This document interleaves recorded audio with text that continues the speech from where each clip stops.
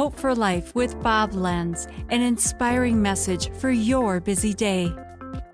The Bible says in Mark 9:24, immediately the boy's father exclaimed, "I do believe. Help me overcome my unbelief." In 1633, the church put Galileo in prison because he claimed that the earth revolved around the sun. It took more than 300 years for the church to admit that he was right and to clear his name of heresy. Was the Bible wrong? No.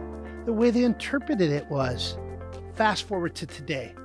The number one reason people are leaving the faith today is because of intellectual skepticism. Creation versus evolution. Science seems to say one thing, and the Bible says something else.